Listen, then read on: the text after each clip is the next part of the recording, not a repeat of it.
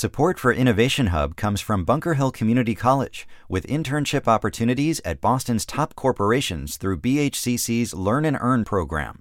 More information at bhcc.edu/LE. Welcome to Innovation Hub. I'm Kara Miller. When I was in grad school, I had a professor who was smart and really knowledgeable, and he frequently did something that surprised me. He would answer questions either by saying he wasn't sure or by saying, I can tell you a little bit about this, but if you really want an in-depth answer, this woman or this man is the real expert, so go read a paper that person wrote. That stayed with me. It made me realize that many of the smartest people are smart enough to know how little they know and how big and complicated almost any area of study is, whether it's Shakespeare or cardiology.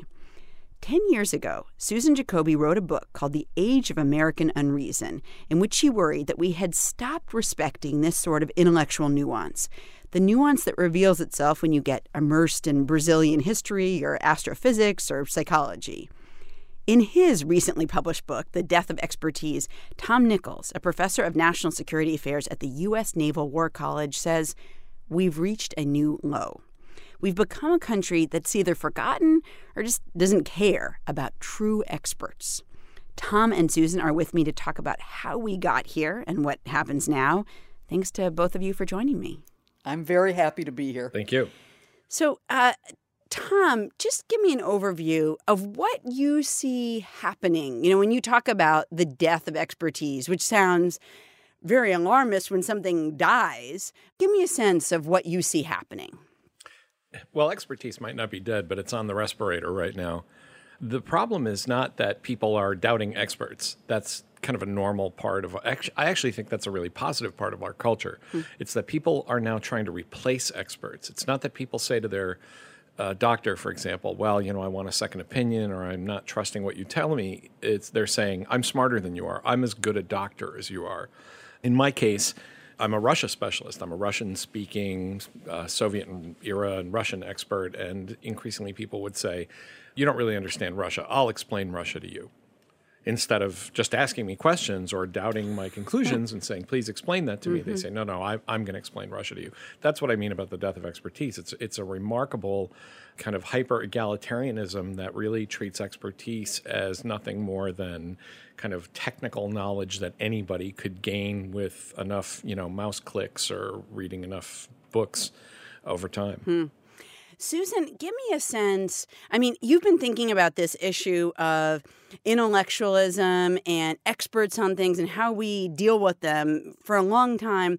I mean, in the 50s, for example, people who were intellectuals who were thought of as maybe vaguely communist were often discounted. So I wonder, are we in 2017 in a moment that's substantially different from what we've seen in other periods of history in the U.S. in other decades?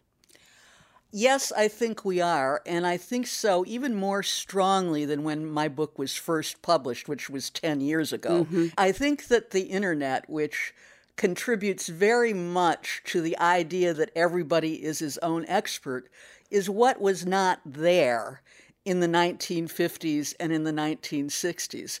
One of the things, and I'm not saying that the internet is a bad thing, but one of the things that it has done for stupid people is it makes them think that everybody's opinion is as good as everyone else's. It's certainly, for example, the internet has contributed to one of the stupidest, both anti-intellectual, anti-scientific, and anti-expertise movements, the anti-vaccine movement. And the main reason for that is that a lot of movie stars' opinions about why their child has autism are considered on a par with the doctors who spent their lifetime treating autistic children or doing research on autism. So I definitely think the internet, and particularly the impact of social media, this is a whole addition to anti-intellectualism that we did not have in the 50s and 60s. But it's not the source of it. I mean, I think if I could just interject a point there, I agree completely, and I think especially the ubiquity of celebrities on the internet is a real problem. But this problem is really the expression. The internet is just an enabler for a deeper problem, which is an immense, towering narcissism among ordinary citizens that they are simply able to master everything in a way that I think people in the 1950s and 60s and even 70s had a greater sense of proportion about, that they simply understood that they couldn't be experts on everything. But I think Susan's point about how the internet generates an environment where everybody's opinion is considered equal to everybody else's is a really crucial point. Tom, what has happened then? I mean, I can't imagine that Americans have changed so much since the 1970s. I mean, the people, after all, living in the 1970s were the parents of the people, who are in midlife now. How are their children so different from the parents? Well, they're not. I mean, I would argue that Americans are different than they were 40 or 50 years ago. Maybe it's my knee-jerk belief that all bad things began somehow in the late 1960s.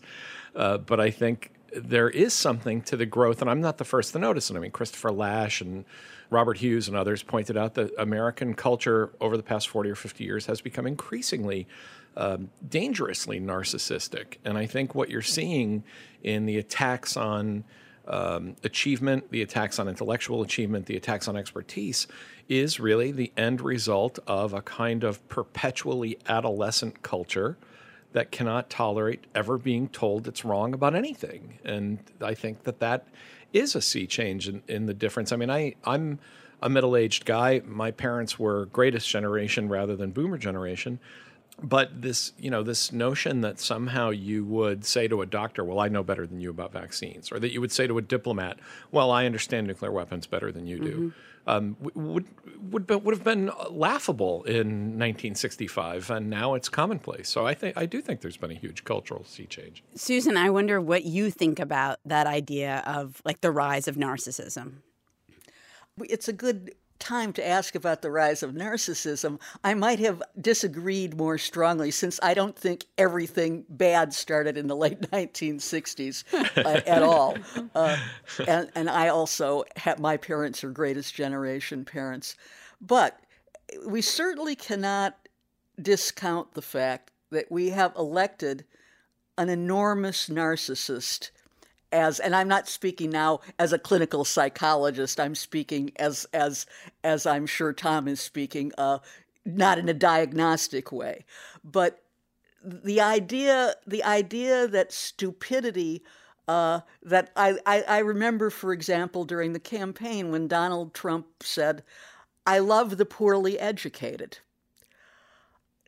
I cannot imagine this having been said in the 1950s or the 1960s when Richard Hofstadter wrote Anti-Intellectualism in American Life. Because the American dream in the past was always that your children would be better educated than you are. The American dream isn't about loving the poorly educated. It's about giving people a chance for a better education. And that, I think, is one of the things that has changed. I think I would disagree a little bit about the internet. The internet obviously is not a cause of anti-intellectualism, since people have been writing about it since the 1830s. But it is more than just an enabler in this sense. The amount of time that activities on the internet and social media take from other things to be educated, forget the word intellectual, just to be an educated, knowledgeable, curious, thinking person, you have to spend time doing things that satisfy that. I was going to say, and you're not interacting with other people. And that's part of this problem of narcissism, that people spend so much time alone talking to a screen and getting their information from a screen, that this breeds that sort of, everything's accessible to me. Nobody ever argues with me. Nobody ever should argue with me. So on this, I agree with Susan completely. You're listening to Innovation Hub. I'm Kara Miller. I'm talking with Susan Jacoby, author of The Age of American Unreason, and Tom Nichols, author of The Death of Expertise. One of the striking things that has happened is that the word elites, which has become so popular now, seems to refer very often to people with a lot of education rather than people with a lot of money. And I think, I don't know if that's a switch, but I feel like if you had talked to somebody in 1950 and you talked about the elites, they would have thought you meant the rich people. But who you mean now is somebody with a doctorate who maybe doesn't make all that much money and, like eats kale and goes to Starbucks. How did that happen? Like, explain to me how the word elites got repurposed. Well, part of it was structural in that people who are now succeeding more in our economy tend to be people who have mastered the information economy. I was just in San Francisco yesterday, and it was a reminder that, boy, I wish 30 years ago, I wish I'd been smarter and moved to California and had some big ideas about the internet, but here I am. And the other, though, is an intentional political strategy. And Trump, in particular, used this brilliantly. He surfed this quite adeptly as a political strategy, which is to take anybody who's smarter than you are, who seems to do work that isn't as miserable or unpleasant as yours, and to lump them all into a category called elites. And this grates on me personally because I actually don't come from that kind of background. I mean, I worked my way through school, and I went to graduate school, and I was fortunate enough to find some good jobs where I was able to do well. But I mean, to anybody who would look into my background, there is nothing even close to an elite background. I grew up in a factory town. My parents were Depression-era kids. They didn't finish high school. Oh, I would add to that a lot of people with PhDs are adjunct professors who have no good health care and who are broke and making money per class. Now, it is true they wrote a dissertation and they know a lot of things, but it's such a funny thing to think that they are elite, but a very rich person is not. Like, it's a funny thing. Look, there's something else that's really important, too. It wasn't just a political strategy by Trump, and this use of the word elites was a political strategy by the far right long before Trump came along. But I have to say, as a member of the media, various kinds, that the media itself bears a significant responsibility in this misuse of the word elites. The media often adopted the word elites and used it, even the liberal media adopted the word elites just to mean anybody who works with their head and who doesn't necessarily build something. As an example of where the media drops the ball on this over and over and has for many, many years. Somebody should have asked Donald Trump the question, and as far as I know, they never did. Did he choose a non-expert to design the foundations and do the engineering for his hotels? Well, maybe he did. I was going to say, know. You don't want to... He certainly didn't choose a very good decorator or architect. But the use of the term elites, meaning anybody who comes, it doesn't have anything to do with the background you come from. I come from a background more like yours, Tom, than anything else. It doesn't have to do with that. It has to do what you do. And so that journalists who actually, except for a very small number of them whom you see on TV every night, don't actually make a lot of money either, any more than academics do. But they're thought to be smarty pants. You're listening to Innovation Hub. I'm Kara Miller talking about America's turn away from experts and intellectuals with Susan Jacoby and Tom Nichols. You have both mentioned the president, President Trump. Let's hear from him. Here he is as a candidate talking about experts. And in this particular case, he's talking about experts on China. You look at what China's doing in the South China Sea, and they say, oh, Trump doesn't have experts. Let me tell you, I do have experts, but I know what's happening. China's not, and look at the experts we've had, okay? Look at the experts. All these people have had experts. I've always wanted to say this. I've never said this before. With all the talking we all do, all of these experts, we need an expert. The experts are terrible. Tom Nichols, as an expert on Russia, as we were talking about, when you hear the president say that, basically, who needs experts on China? What do you think? Well, it chills your blood.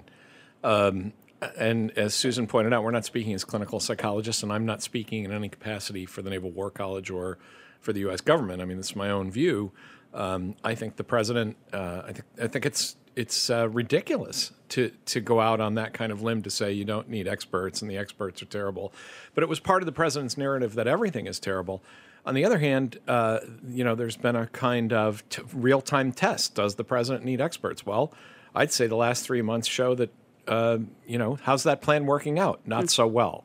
Whether it's, talking to NATO or trying to ram through an executive order, the fact that, this is amateur hour, isn't working out that well, and this is what happens. And, of course, the president's voters responded to that because what he's really saying is experts are terrible people who are screwing up your life. He doesn't really mean that, he can't possibly think, well, I suppose he could, that he knows more about China, than the experts.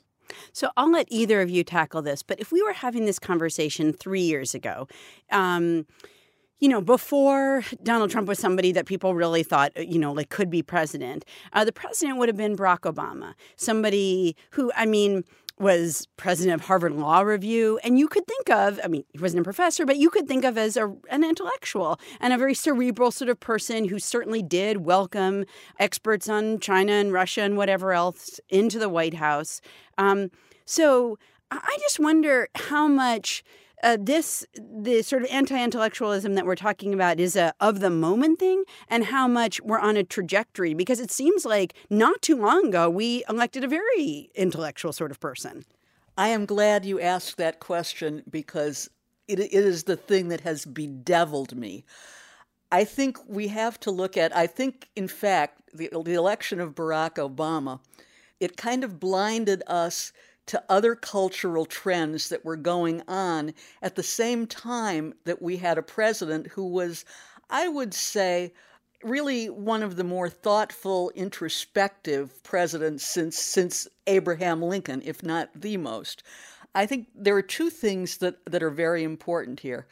Barack Obama's respect for knowledge and his own knowledge was both an asset and a liability.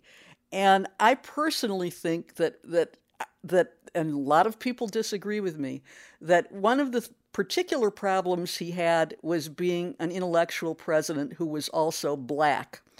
I don't care that nobody actually comes out and says it. I think that those people who voted for Obama but who then voted for Trump, I think there was a feeling that he was uppity, in the old-fashioned sense of the word, because he clearly was an intellectual, somebody very knowledgeable. And also because he was also introspective, which isn't necessarily what an intellectual is. He was seen as being sort of cold and above it all by some people. And that was a trait that was also associated with intellectualism. So I think the fact that he was in the White House, it kind of closed our eyes to the trends that were still going on and maybe accounted for the election of Bush, followed by Obama, followed by Trump. Although, as far as I'm concerned, Bush is Periclean Athens compared to Trump. Well, for what it's worth, I actually started writing about this problem the first time I sat down to really kind of write a long piece about this was 4 years ago. So this was not, I did not write the book or anything about expertise because of Trump, but because I could feel in my bones something like Trump was coming.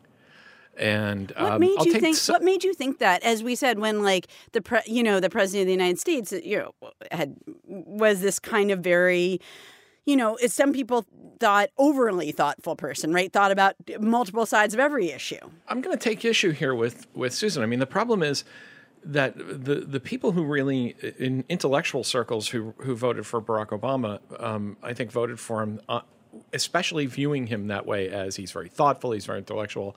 I didn't vote for Obama, and I didn't really view him that way. I thought his biggest problem, and this is where I will agree with Susan, is that people called him professorial, and they didn't mean it as a compliment. They meant it as aloof and condescending and self-regarding and all of those other things. And I think he had a real problem with that. I think he had a real problem with how he presented himself in that way. I think the Obama who got elected by everybody else was the guy who was amazing at connecting with people during stirring speeches, and who promised to, lift people out of poverty and to give them a second chance and to fund their health care. I mean, I really think that the fact that he was an intellectual was a secondary matter, except when he acted like the stereotype of an intellectual. My concern, and I expressed this on election night 2012, I thought, that this was going to lead to not a white lash, which is, I think, an unfortunate term, although I think there's some truth in it, but to a general backlash among people who felt like that they wanted to strike back at educated elites in general who were pushing Obama specifically because he was intellectual and smart and all of those things. And I was really concerned on election night in 2012. I said, 4 years from now, the Republicans are going to do something crazy. And I just didn't know how bad it was going to get. But I had a feeling in my bones, even the night President Obama was reelected, that this was not going to end well in 2016. Tom, what do you do what do you say when somebody says to you, look, I listened to what experts said about who was going to win in 2016 in the presidential election, but they were wrong. I listened to this or that, and experts aren't always right. Sometimes research has changed about what foods are good for you and what foods are not, or, whatever it is. In fact, to go back, we've talked a lot on this show in general, but even in this conversation, we've talked about research into whether vaccines cause autism. And there was a paper published. Now, it was retracted. The guy is no longer a doctor and all that. But it was originally, once upon a time, published. So what do you do when people say, but sometimes experts get it wrong? Why should I care? Why should I listen to them? The thing that I tell people when they present me, when I started writing the book, people would present me with what I always called the holy trinity of expert failure. I'd say, well, I'm writing about, experts and why you should listen to them. They'd say, thalidomide, Vietnam, Challenger, almost like it was an incantation. And, my answer was, look, experts are going to get things wrong.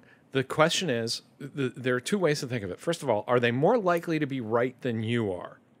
That's the first thing to think about, because I should get in here too that thalidomide was a drug that I think people took for morning sickness, like in the 50s, right? Yeah, they gave it to pregnant women as a sedative, right, not realizing that it actually produced horrendous birth defects. And when people say, well, and of course this was even before I was born, this was back in the 1950s, and I would say, okay, well, in the 60-year sense, Americans take 300,000 over-the-counter drugs every day that you don't even have to think about it because they're safe. So what you're really doing, and this is, when I throw back to people who bring this up with me, I said, what you're really doing is you're trying to find an example of expert failure so that you can get off the hook of ever having to listen to experts again. It's like the people who go to their doctor and say, you were wrong about eggs. Now, that one got me because I'm a big egg fan. I'm an omelet guy. I love eggs. And I even kind of ribbed my doctor about it. I said, oh, you're gonna tell me to, quit eating eggs? And he laughed and he said, yeah, we're kind of rethinking that one. The fact of the matter is, your doctor is still better at keeping you alive with a good diet longer. This is empirically undeniable. People today live longer than they've ever lived, and they live healthier lives than they've ever lived. The fact that doctors may have been wrong about the mechanism of how we metabolize cholesterol in eggs does not mean you should start eating bacon cheeseburgers and six-packs for breakfast. Mm-hmm. And that's kind of what people really want to do. They want to catch you out. It's a game of gotcha on expert failure, to say, because you experts were wrong on this one thing, I never have to listen to you again. And I think that is, again, it's adolescent. It's the way children argue to try to find that one mistake. There are bad dentists when people say, oh, you say to trust experts. But I had a dentist who once, and again, I always say, all right, well, the next time, pull your own tooth. See how that goes. My final question for both of you is this, and it's kind of a two-parter, but how do we fix this, and where do you see it actually going? Tom, I will start with you, and then Susan, you can close us out. Well, there are two possibilities here. One is that this problem is going to fix itself because a disaster is going to be the thing that brings us back to our senses. The anti-vaccine movement, for example, that's the kind of thing. All of this death of expertise phenomenon that I talk about is it's a disease of affluence. It's the kind of thing people do when times are actually pretty good. What will end the anti-vaccine movement will be a pandemic. So it could take something horrible where people come to their senses, and a Great Depression or a military conflict where people say, oh, well, maybe we ought to talk to people who actually know about the economy or about diplomacy or about how to end a war, instead of doing this by chanting in big sweaty arenas and yelling USA at the top of our lungs. The other part, though, is I think experts need to get back in the game. Experts have shirked on this. I'm going to call out my own guys and say experts have really shirked their responsibility. Talking to the public has become too difficult. It's too conflictual.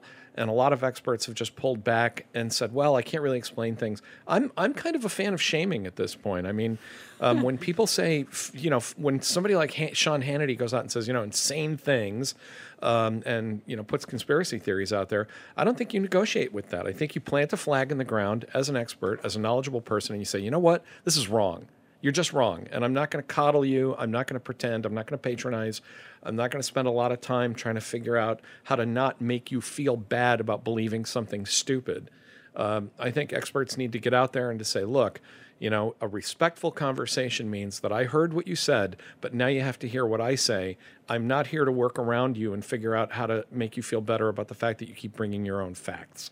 And Susan, what do you see happening? Is there a fix for this ahead? I couldn't agree with Tom more that I think that everybody who has, the word expertise is wrong, who has knowledge needs to stop being ashamed of it. One of the things, by the way, that's happened on the far left is that you have a lot of people standing out there trying to pretend that they're not intellectuals. I'm not an intellectual because I grew up in Brooklyn or something like that. People should be proud and take pride in what they know and what they've learned and what they've read. And they also, I think there could be nothing more patronizing. And this is one thing I think is a fix for it. I think that liberal intellectuals, since the election, we've just had and actually it comes from conservative intellectuals too. We've had intellectuals constantly, both conservative and liberal intellectuals, berating themselves for not knowing how to talk to blue-collar workers and so on. And that's why Hillary Clinton lost, and that's why Donald Trump won. No, that is wrong. What could be more patronizing to blue-collar workers than to say that they are so stupid that they too do not have responsibility for informing themselves? My grandparents were blue-collar workers. My grandmother had an 8th grade education, although that was probably worth more in 1912 than it is today. And they read books all the time. They read newspapers all of the time. The idea that people have no responsibility, whether they're people who are a college professor or a blue-collar worker, and that it is the elites have failed because they don't know how to talk to blue-collar workers. It's both arrogant on the part of the, quote, elites, and it's patronizing to ordinary people who are quite capable of learning things for themselves. Susan Jacoby is author of The Age of American Unreason. Tom Nichols is the author of The Death of Expertise, The Campaign Against Established Knowledge and Why It Matters. He's also professor at the U.S. Naval War College. Susan and Tom, thank you so much for this great conversation. Thank you. Thank you.